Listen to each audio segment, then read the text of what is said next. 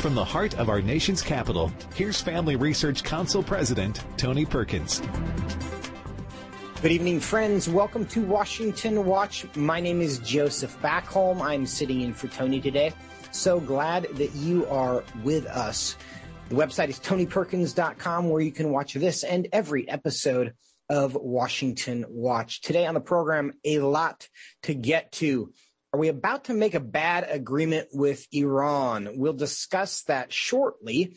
In addition, President Biden spent some time during his State of the Union address talking about the importance of helping children try to conceal their sex. Is it as harmless or even beneficial as he claims it is? We'll discuss that. In addition, the Freedom Convoy has been driving across the nation for more than a week and will reach the nation's capital tomorrow. What kind of reception will they be getting? And what are they still hoping to accomplish? We'll get an update from the road. Also, interesting results from the Texas Board of Education elections yesterday. What does it say about local elections to come this year? Finally, in our Worldview segment, I'm going to ask David Clausen why he wrote this week that the term pro-choice pastor is an oxymoron. All that coming up in the program today. First, our headlines. Fears of a nuclear catastrophe worse than the 1986 Chernobyl disaster were raised overnight when Russia attacked a nuclear power station in southeastern Ukraine, the largest nuclear power plant in Europe and among the 10 largest in the world. The attack resulted in a fire that was later extinguished, and Russia now claims to control the nuclear power plant. Joining me now to talk about this and other breaking news on Russia's invasion of Ukraine is townhall.com's Rebecca Downs, who has been reporting on this story. Rebecca, welcome to Washington Watch. Hi, thanks so much for having me. We're glad to have you. Thanks for taking some time for us. Now, nuclear scientists have called the attack by the Russians last night astonishing and unprecedented. Why is that? Well, as we've mentioned, this could be worse than Chernobyl if it goes poorly enough. We've had the Ukraine foreign minister has talked about that and made such warnings.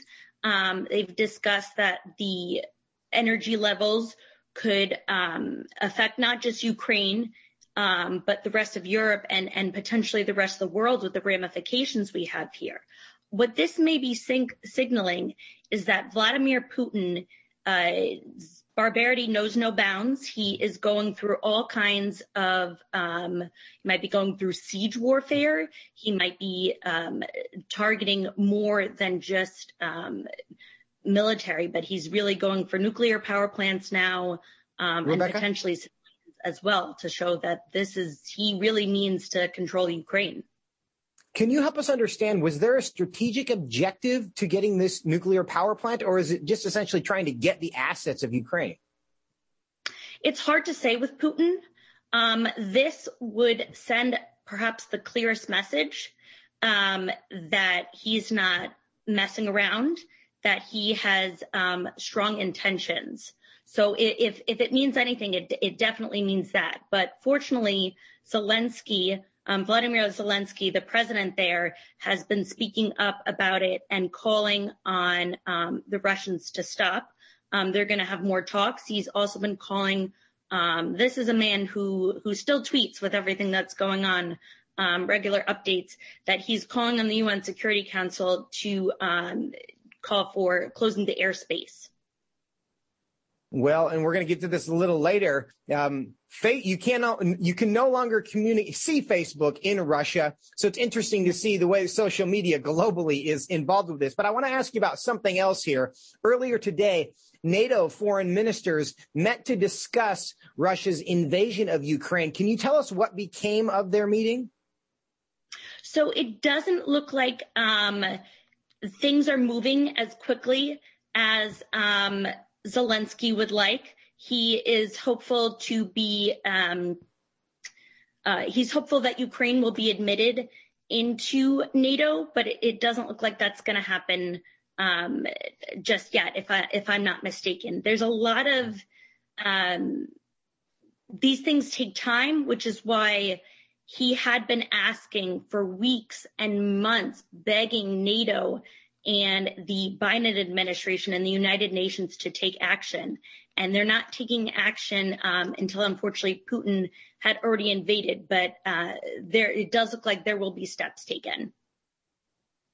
Now, last question I have for you today. The Russian parliament passed a law on Friday punishing the spread of, quote, false information about Russia's armed forces with as much as 15 years in prison. Does this move surprise you at all? No, they've been really cracking down. You see the brave the brave Russian people taking to the streets in Moscow and around Russia and around the world, really, to speak out against this war. And Putin will not stand for dissent. So sadly, it's not a surprising move, but it makes the anti-war actions from the Russian people who are bravely speaking about it all the more powerful because they have so much to risk now. I think that's exactly right. And for all of the praying that we are doing for the Ukrainian people, one can't help but wonder if this is not ultimately going to come down to the Russian people to take control of this situation. Rebecca Downs, townhall.com. Thank you so much for being with us today. Thank you for having me. Great to see you. Now, in response to last night's attack on the nuclear power station in Ukraine, the U.S. Embassy in Kiev tweeted Friday that Russia committed war crimes. And Ukrainian President Vladimir Zelensky warned of the danger that Russia's invasion poses not only to Ukraine, but to all of Europe. The Russian military must be stopped immediately. Shout to your politicians. Ukraine has 15 nuclear units. If there is an explosion, it is end of everything, the end of Europe. How concerned should we be? Joining us now to talk about it and more is Congressman Warren Davidson, who's a U.S. Army veteran and a member of the Republican Study Committee and the House Freedom Caucus. He represents Ohio's 8th Congressional District. Congressman, welcome back to the program. Great to talk with you again. Thanks for having me today. Well, thank you for taking some time. The attack by the Russians of the Ukrainian power plant getting a lot of the attention today. Do you believe, as some clearly do, that Russia has committed a war crime? Look, not just with this attack, but they're overtly attacking civilian population centers, and they're using, or at least they're alleged to be using, weapons that do violate Geneva Conventions and Vladimir Putin, but some of his military leaders are vulnerable to being charged as war criminals. Now, a little bit of your answer cut out there, but yeah, it sounds like that you agree, and that's the direction that a lot of the international community seems to be heading with this. Can you tell us what would the significance be if the international community determined that Russia was committing war crime? Would that make it more likely that the rest of the world would get involved officially? I don't know if it really fundamentally makes the world more or less likely to get involved in actual combat. I think the challenge is going to be, let's just say you say Vladimir Putin is a war criminal. The degree of difficulty, rendering Vladimir Putin to The Hague is quite a lot, pretty substantial compared to Slobodan Milosevic, for example. So, never before has a leader of a great power, been charged as a war criminal, at least since, World War II. Now, President Biden has asked for Congress to allocate $10 billion in immediate aid for Ukraine and Eastern European partners. Do you think that's the right move? I don't know about the right number, and I don't know about the bill. I haven't seen the text on it. I am more worried about the language, because, we had a resolution, which is not an authorization. It's a resolution to show support for the people of Ukraine. And it could have just been that simple.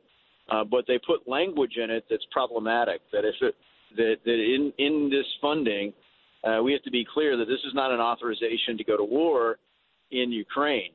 And we don't want the executive branch to look for any possible hooks to decide of their own accord to be able to commit our country to war.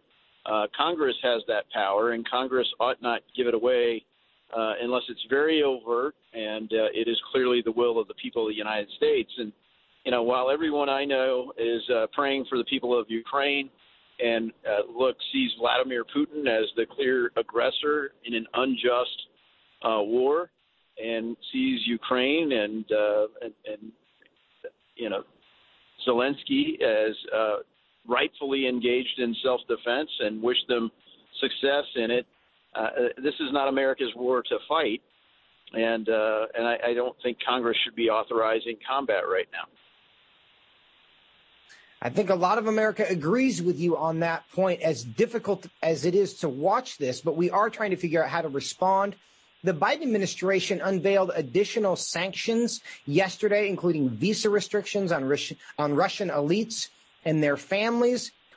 Tell us, what's the strategy behind rolling out these sanctions gradually rather than doing everything that you can immediately? Yeah, so look, I will give kudos to the Biden administration for, A, they were accurate about the intelligence, and B, they made it public. So they did everything they could with the intelligence. The trouble is that they didn't react to it well themselves. So they waited until Russia had already invaded Ukraine to go for enforcement mechanisms, to even say we're cutting off, Nord Stream 2 as a pipeline after they've already invaded. And it's like, do you really feel like this is acceptable behavior for Russia to mass on the border and to do these menacing threats against their neighbors? And if you don't, then why aren't we starting to take action? Republicans tried to take action in December and were blocked by Democrats. And there were calls to put sanctions on Russia all along since then, to kick in cancellations on Nord Stream, and they were, not accepted. There were lots of calls to get Germany to do something, and unfortunately, Germany waited until, Vladimir Putin had already invaded Ukraine to, A, diminish their demand for Russian energy, and B, go public with their commitment to finally fully fund their NATO treaty obligations for defense spending. So, I think there are a lot of other things down into the weeds that we could have communicated with Zelensky and with Putin in terms of NATO countries, NATO members, that really truly could have prevented this war. In a way, that's great lessons for history. Right now, what do? I think we have to apply strong leverage like the SWIFT sanctions. That was too slow in coming in. And we target the oligarchs, because Vladimir Putin isn't laying awake worrying about the next election. To the extent he's accountable to the oligarchs.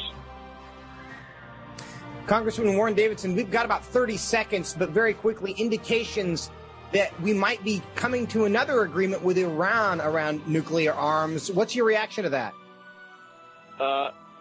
Just dismay. This administration, if they could find one worse partner than Russia to buy energy from, it's Iran. So what a horrible idea. Bad policy by Biden. Congressman Warren Davidson, thank you so much for your vigilance, and thank you for spending some time with us today. Greatly appreciate it. You as well. Thank you. God bless America. Coming up, President Biden claims he has the backs of young Americans who identify as transgender. But is he helping or hurting? We'll talk about it when we come. Are you struggling to spend consistent time in God's Word? Then join Family Research Council on an exciting journey through the Bible. FRC's 2-year Bible reading plan helps you to approach daily Bible reading with an intentional focus of diving deeper into the nature of God and how His Word speaks into cultural issues. By studying the Bible, we can see the grandeur of God unfold throughout the past. The Stand on the Word reading plan takes you through daily scripture in an engaging manner to help you stay grounded in God's truth. All wisdom comes from God, and He has given us the Bible as a way to understand the world. Start this adventure today with Family Research Council. When you sign up, we'll text you every Sunday with daily passages and questions that help prepare you for conversations with your friends and family. To begin this journey, visit frc.org/Bible. With the current division and confusion of our culture, it is so important for Christians to root ourselves in the truth of God's Word, so that we are prepared to give a reason for the hope that we have. For this purpose, Family Research Council launched the Center for Biblical Worldview. The center applies the Bible and the historical teachings of the Church to current issues. This helps Christians understand and live by a biblical worldview, know why Scripture must be authoritative, and equips believers to advance and defend the faith in workplaces, schools, communities, and the public square. The experts at the center address and provide resources on issues like religious liberty, abortion, voting, marriage, and sexuality. To access free resources like the Biblical Worldview series, go to frc.org/worldview. To get highlights of the latest work of the Worldview Fellows, including blogs, interviews, and publications, sign up at frc.org/subscriptions. At Family Research Council, it is important to us that we stay connected with you and that you stay informed. With the increase in tech censorship of conservatives and Christians, we've decided to be proactive to make sure we don't go completely dark due to censorship.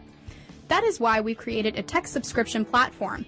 If we get canceled, you can stay informed and still find updates on faith, family, and freedom.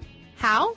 Just text STAND to 67742 to sign up for our text alerts, and you will get FRC's content straight to your phone. Again, just text STAND to 67742, and you will get special alerts on the biggest stories of the day. You can stay informed with just a simple text. We want you to be able to stay connected with like-minded community and to always have access to our content. Stay connected and informed. Just text STAND to 67742.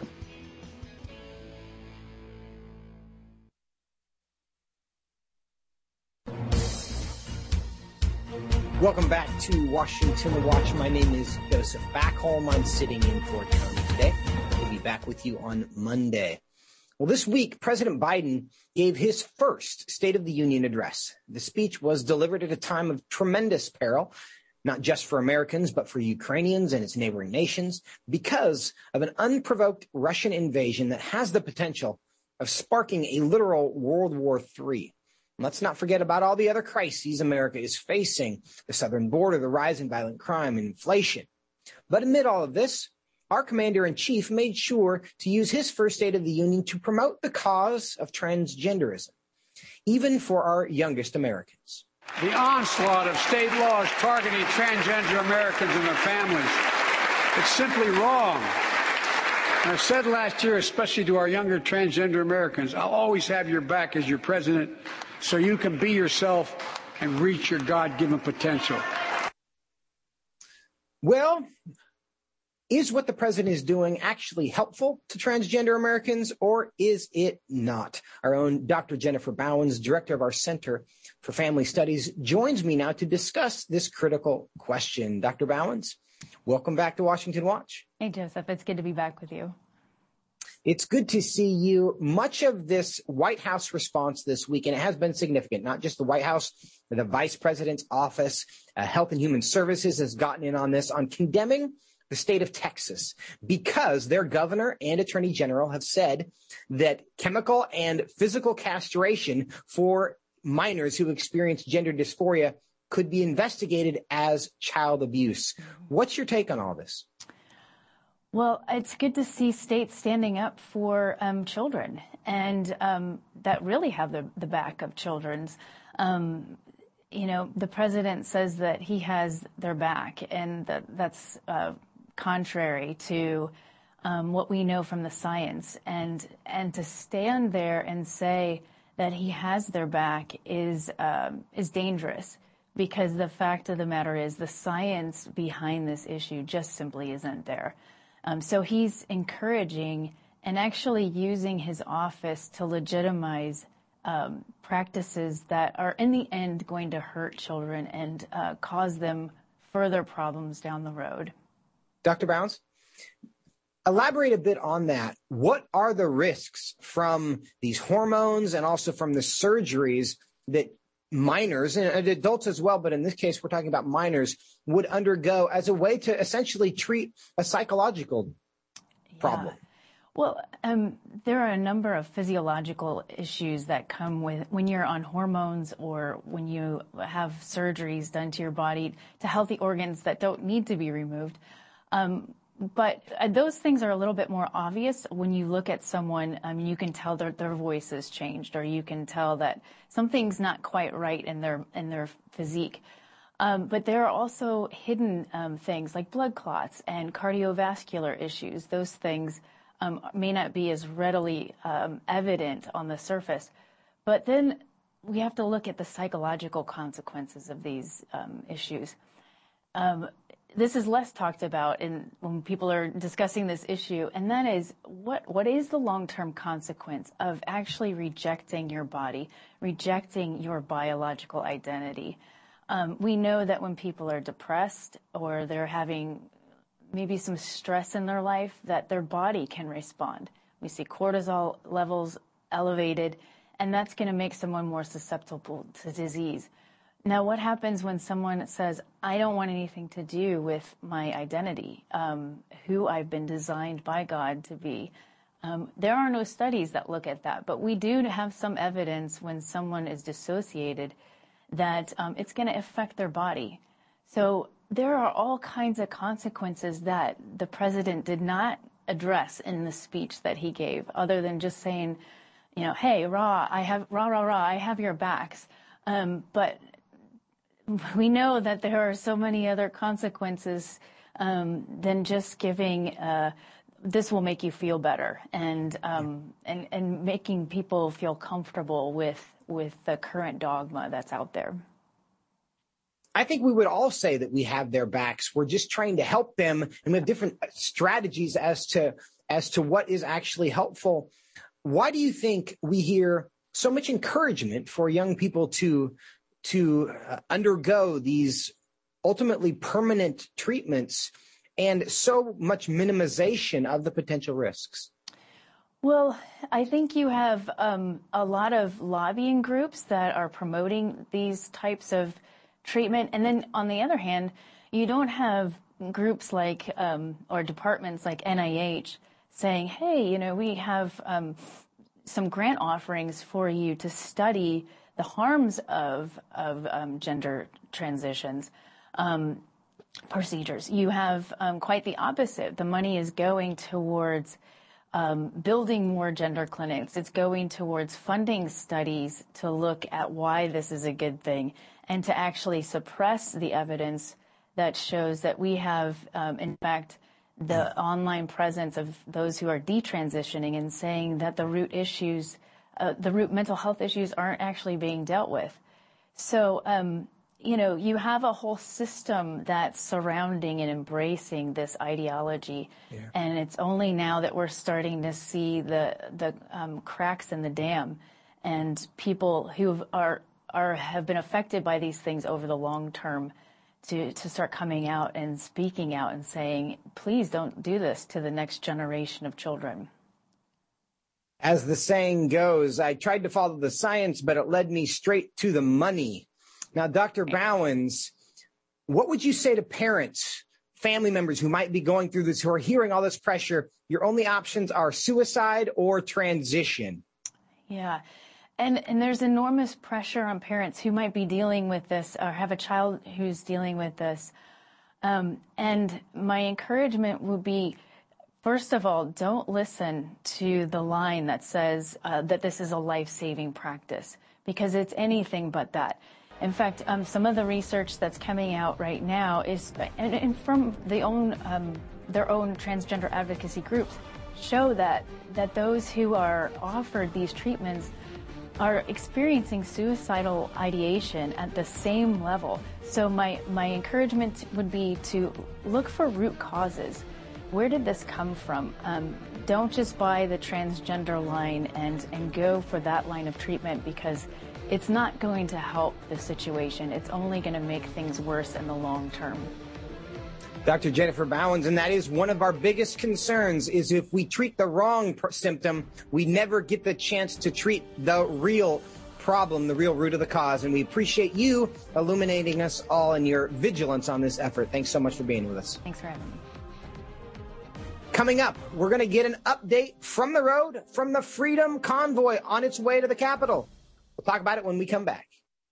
What is religious liberty and why should you care about it? Simply put, religious liberty is the freedom to choose your religious beliefs and to live according to those beliefs. Why should we care about this freedom? At Family Research Council, we care about religious freedom because we believe that it is an inherent human right that all governments have an obligation to protect. Tragically, not all governments do. Religious persecution is a tragic reality around the world that is not often acknowledged by the media, even though attacks on people of all faiths continue to increase globally. In Scripture, God calls Christians to pray and care for the persecuted church, the downtrodden, and those who cannot help themselves. Therefore, we must be advocates for those persecuted for their faith. To access Family Research Council's latest resources and to learn more about religious freedom and what you can do to help the persecuted, go to frc.org/religiousliberty. Do you want to be able to stay up to date on conservative news? Are you looking for Christian resources to help you stay politically engaged? Then download Family Research Council's Stand Firm app. With all of our content available at your fingertips, you will conveniently be able to stay up to date throughout your busy day. The Stand Firm app will give you access to a variety of resources, such as our most recent episodes of Washington Watch with Tony Perkins, tweets and other social media posts, and our latest blogs, updates, and publications. Additionally, you will have the opportunity to take action and make your voice heard by contacting your elected officials on the issues that most concern you. Visit the App Store on your smartphone or mobile device and search Stand Firm to download Family Research Council's official Stand Firm app.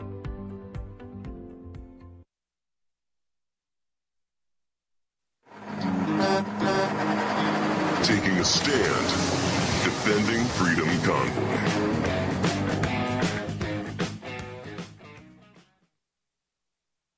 Welcome back to Washington Watch. My name is Joseph Backholm. So glad that you are with us this afternoon as we take you into your weekend. Since last Wednesday, February 23rd, the trucker-led People's Convoy has been making its way peacefully to the D.C. metropolitan area, growing to nearly 5,000 vehicles, as was reported yesterday on the program.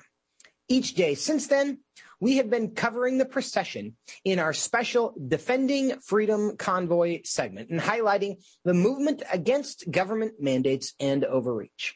I encourage you to check out some of those other interviews at tonyperkins.com. Well, for today's segment, we have with us Claire Dooley, a reporter at CHD TV, who's been with the convoy from day one and reporting on its movements. Claire, welcome to Washington Watch. Hi, welcome. Thank you for having me. Well, we are glad to have you. The convoy has been moving for more than a week now. What's the mood as you approach the Capitol? Yeah, so right now we're landing in Hagerstown, Maryland, and the mood among everyone is full of love and a community. So all of us have been traveling on the road now for 11 days, and along the way we've picked up people. Different people's cars have broken down, and they're riding with truckers. We see this beautiful diversity within this group of giving supplies, water, food, donating money. The love is overwhelming, and everyone here is excited in anticipation for what comes next. Claire, how would you describe what unites this particular community as people are driving across the country together? What is the bond that people have together? So a lot of people are calling this a truckers movement, and it definitely is a trucker. The truckers started this, but this is the People's Convoy. It's literally called the People's Convoy, and so within this convoy there are vans, minivans, trucks, cars, RVs like ours, campers pulling, or trucks pulling campers and truckers. There's families, there's people of all different colors, all different sexual orientations. You have such a diverse group, and honestly, from the left and the right side politically. And so what we're seeing is people are fed up of the government not listening to them. They feel like they're not heard. And so they're standing up for freedom. Freedom is the one thing that they all have in common, and they respect each other. It doesn't matter what the other person believes, as long as they believe in the other person's right to believe that. It's about freedom of choice.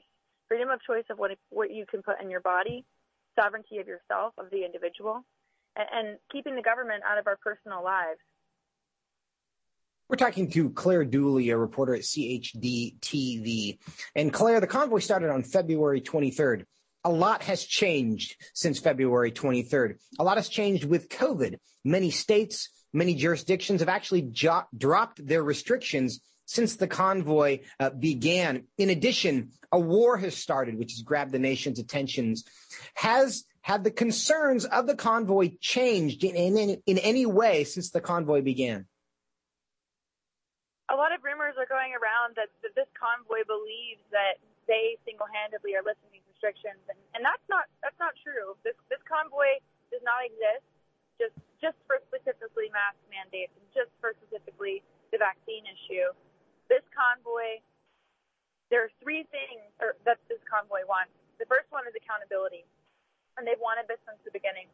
They want to hold people accountable, institutions, the government, private corporations, who have violated and discriminated the American people, who have destroyed our economy and our health and wellness. And so they want these people to be held accountable.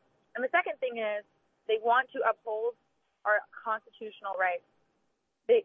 These people are focusing on this one point of constitutional liberties and constitutional rights. We need to stick to the Constitution. And that's what they want. They want their voices to be heard. And the last part of that is ending emergency orders. It's not just about, like I said, vaccine mandates and mask mandates. This is much more than this. This has been going on in the United States for a long time. And a lot of people here will say that it's not just about this one issue. We have seen our rights being encroached on for the past 20, 30 years. And it's time to put a stop to this. And so the American people are finally standing up and making sure that their voices are heard loud and clear. Claire, yesterday we heard from the convoy there were about 5,000 vehicles involved. Is that still the number? Has it grown in any way? Yeah, it's growing every single day. So yesterday I had the privilege of going up in the Cessna 172 with two pilots from the Freedom Flyers, which is an organization that's standing up against mandates, vaccine mandates, and the large commercial airline industry. And we flew over the entire convoy, and it was about 70 miles long.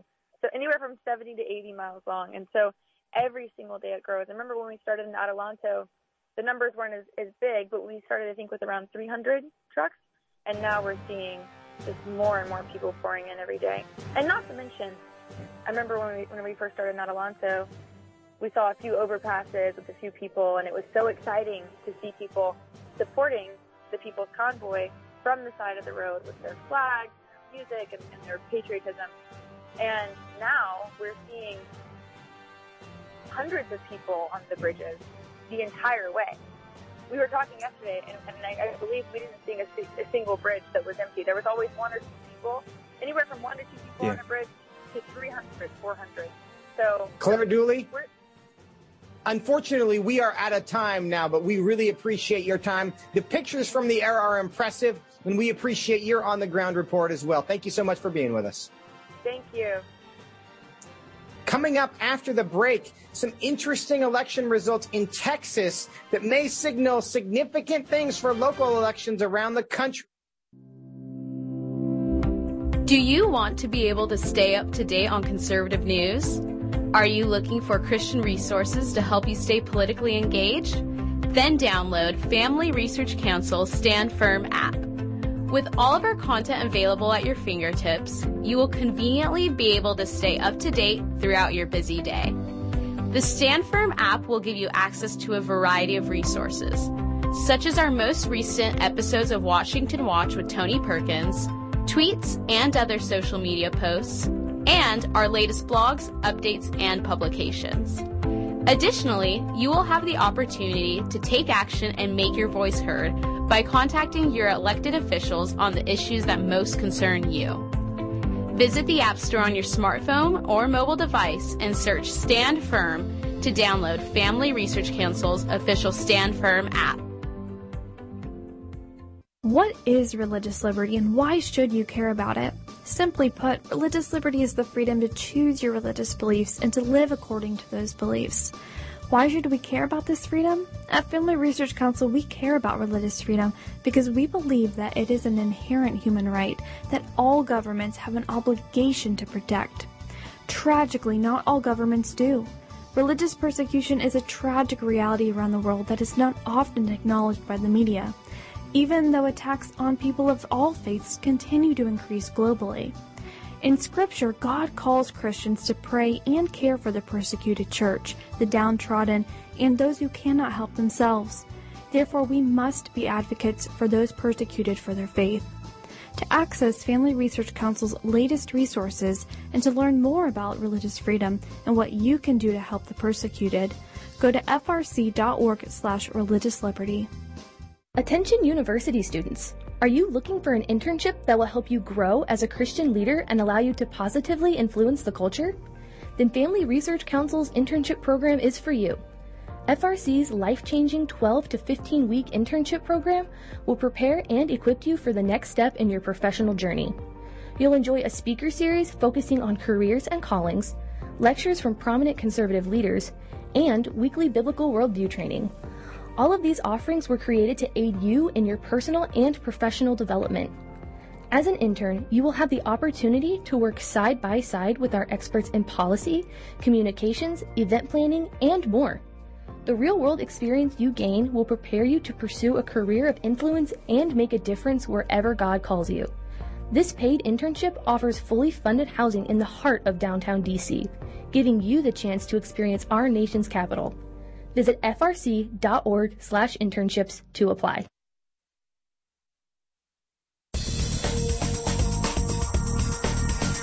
Washington Watch. My name is Joseph Backholm, sitting in for Tony today. The governor's race in Virginia showed us last November that involved parents can determine the outcome of elections, as concerns about their children's education drives them to the polls more than other issues. We saw this again in Texas this week when the State Board of Education races that had previously been overlooked as down-ballot formalities took on a renewed importance. In campaign after campaign, conservative parents in their first run for office, unseated, unreliable GOP incumbents who had bent under pressure from leftist activists. The result is that Republicans now look to increase their 9 to 6 seat lead on the board when the general elections are held this November. Will this movement of unsatisfied parents stepping up to make a change continue to build momentum in other states? Joining me now to discuss this and more is Meg Kilgannon, Senior Fellow for Education Studies here at Family Research Council. Meg, welcome back to the program. Thanks, Joseph. It's great to see you. It's great to see you. I described it a little bit, but how would you describe what we saw in Texas this week? It is a dream come true for a lot of us who've been working in education for a number of years. The educational system does need parental supervision, and parents getting elected to these positions is really important because they will keep their children's benefit in mind, and everyone else's children too. We see so often in the educational system, it is so dominated by one kind of thinking, which is a progressive kind of thinking. And so when we elect people to the school board who maybe do have an R by their name, so often they are co-opted by the system that they find themselves in, and they become unable to hold the line and to say no time after time after time when education officials try to push the latest and most extreme policies on the school system. And that really is so often the role of conservatives on these boards is to say, no, we're not going to do that. And that is difficult. So to have some new blood running for those offices and some new energy being brought to the system is a really, really wonderful development, and it will be to the benefit of everyone to have these people elected. A lot of us agree with you on that issue. Now, the conventional political wisdom for a long time has been avoid the social issues, stick to the economic issues, the business issues. That's how you win campaigns. We saw what happened in Virginia. We see what's happening in Texas, school boards around the country. Do you think that it's true that social issues, that cultural issues are really now the political winners for conservatives? I do. I mean, of course, we've probably thought that for a long time, but no, it's becoming clearer and clearer. There's no denying that there's a culture war that's being waged against traditional values. And even if you don't want to fight that fight, it is coming for you. And so we really must engage in this space. There are just things that are true about the dignity of the human person and who is male and who is female that are undeniable truths that really apply to, that are embraced by people on the left and the right side of the aisle. And so this is why you're seeing more energy around these issues. And it's a welcome development. We cannot allow these things to happen in the in the side meetings of the school board or off the voting agenda that get thrown onto the consent portion of the agenda of school board meetings and not openly debated. You know, we can't allow these things to happen behind closed doors because people are often surprised at how extreme the situation is. But these things have been discussed behind closed doors instead of in the open air of public debate. So having our side represented there and having people who share our worldview there will make it possible to have a more thorough examination of these issues and truly come to some kind of consensus on these matters. And that is tremendously important. One of the other trends that I think we're seeing is these races that were local, they were school board, they were obscure. In some cases, you're getting dozens of people to vote rather than millions of people to vote. Do you think it's a good thing that so much more attention is now being given to these really hyper-local races? I do. They are the ones that affect your life most directly. And so we all know that turnout for national elections, like president, is higher than turnout in statewide elections, like for your United States senator or for a governor. And it gets even lower when it comes to offices like school board or county commissioner. But, you know, it's the school board that's going to be in charge of the education for your community. And I always like to say, you know, global citizens aren't bringing me a casserole when we have a crisis in our family. My neighbors are doing that. And so we want to educate children that are going to be a part of a community and understand that family and local involvement really is the best side of life. So we need to preserve those spaces, and we need to make sure that our views are reflected in those spaces and that we don't allow ourselves to be absent from those discussions. Now, Meg, you don't just talk about these issues. You've been busy doing something about them as well. You've been helping lead our FRC school board boot camps around the country. Tell us what you're trying to accomplish. Tell us how those are going. They're going so beautifully. We have so many wonderful people who are really ready to step into the fray and run for office. So we have our school board boot camps, and you can find out about those at frcaction.org/schools. And you can see our online boot camp training there for candidates. And then last weekend, we had the first ever alternative school board training for conservatives in Virginia. And we're hoping to take this across all the states, but it was really wonderful to provide conservative school board members with a place where they could gather and talk about ideas and get information that was not, of a partisan nature. They were able to connect with each other and to ask questions of experts. And this is the kind of support we have to provide for people like those candidates in Texas who've just won their primary and now they're going to be on the ballot. If they're elected to the state school board, they're going to need help and resources so that they can maintain their values and they can defend our principles. And so we're trying to set up with the Noah Webster Education Foundation a conservative alternative to the School Board Association. So we're doing lots of great things. They're all on our FRC Action website at frcaction.org/schools. And we would love for you to be involved. Well, we do want people to be involved. And Meg Kilgannon, I will just say that when you think about alternative school board trainings, you don't obviously think about conservatives, but it is a brand new world that we're living in where the conservatives are the alternative and increasingly becoming an appealing alternative, clearly, to the voters. Thank you so much for your time today. Thank you, Joseph. Well, it is that time of the week again. It is the last segment of the week here on Washington Watch, which is my favorite segment. Perhaps they're all great, but this is a really good one. The Worldview Friday segment, where we focus on the issues of the day from a worldview perspective. Today's conversation is inspired by two articles that my colleague David Clausen wrote on the topic of abortion and how Congress is dealing with it and also talking about it. You can find those articles at frcblog.com, but we're also going to talk to the author right now, FRC's director of the Center for Biblical Worldview, David Clausen. David, welcome back. Hey, great to be with you. Happy Friday. Happy Friday to you. Now, Monday was a strange day in Capitol Hill because, and this is what you wrote about, Senate Democrats tried to pass legislation. They did not succeed, but they tried to pass legislation that would have enshrined Roe versus Wade into federal law. What was your reaction to that?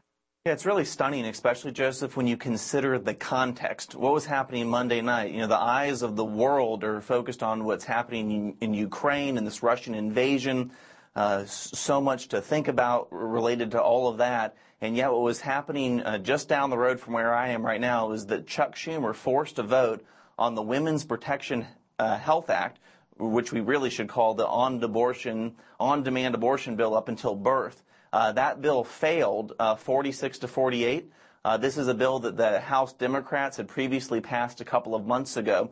But thankfully it failed 46-48. But this bill would have overturned almost every state law on the books that would have protected life. And so praise God that this did not go forward, but it really underscores where the worldview is of Senate Democrats. Now, it's true. It does underscore their worldview. We can be grateful that it did not pass. Do you think it was brought up by the Democrats because they believe the Supreme Court is about to overturn Roe versus Wade? I do. I think Chuck Schumer is hearing from the far left, Planned Parenthood, NARAL. I think the vote that they took was to placate those abortion lobbyists, to show, hey, look, we're trying to do something for you. It's curious to me, though, the politics. What Chuck Schumer did is he forced 94 U.S. senators to go on record on the most extreme abortion bill that's ever been considered by the U.S. Congress. Some of these senators are in real tough re-election races, and yet now they are on record either for or against this bill. And I think this is something voters will absolutely remember come November. From a worldview perspective, what should we think about prioritizing the issue of abortion in the midst of an international and national crisis of many kinds, frankly? Yeah, I think it shows, Joseph, regrettably, that abortion has almost become a sacrament of the far left. Abortion really animates their worldview. And again, let's be clear, abortion, this is the murdering of innocent children in the womb. And yet, if you follow the money, Planned Parenthood, NARAL, other groups are donating big time to Democrats in the Senate and the House. And it just shows that this view, this dehumanizing of the human person, this lack of understanding that all people, born and unborn, are made in God's image. The Democrat Party used to be the party of safe, legal, rare. That's unfortunately a bygone era.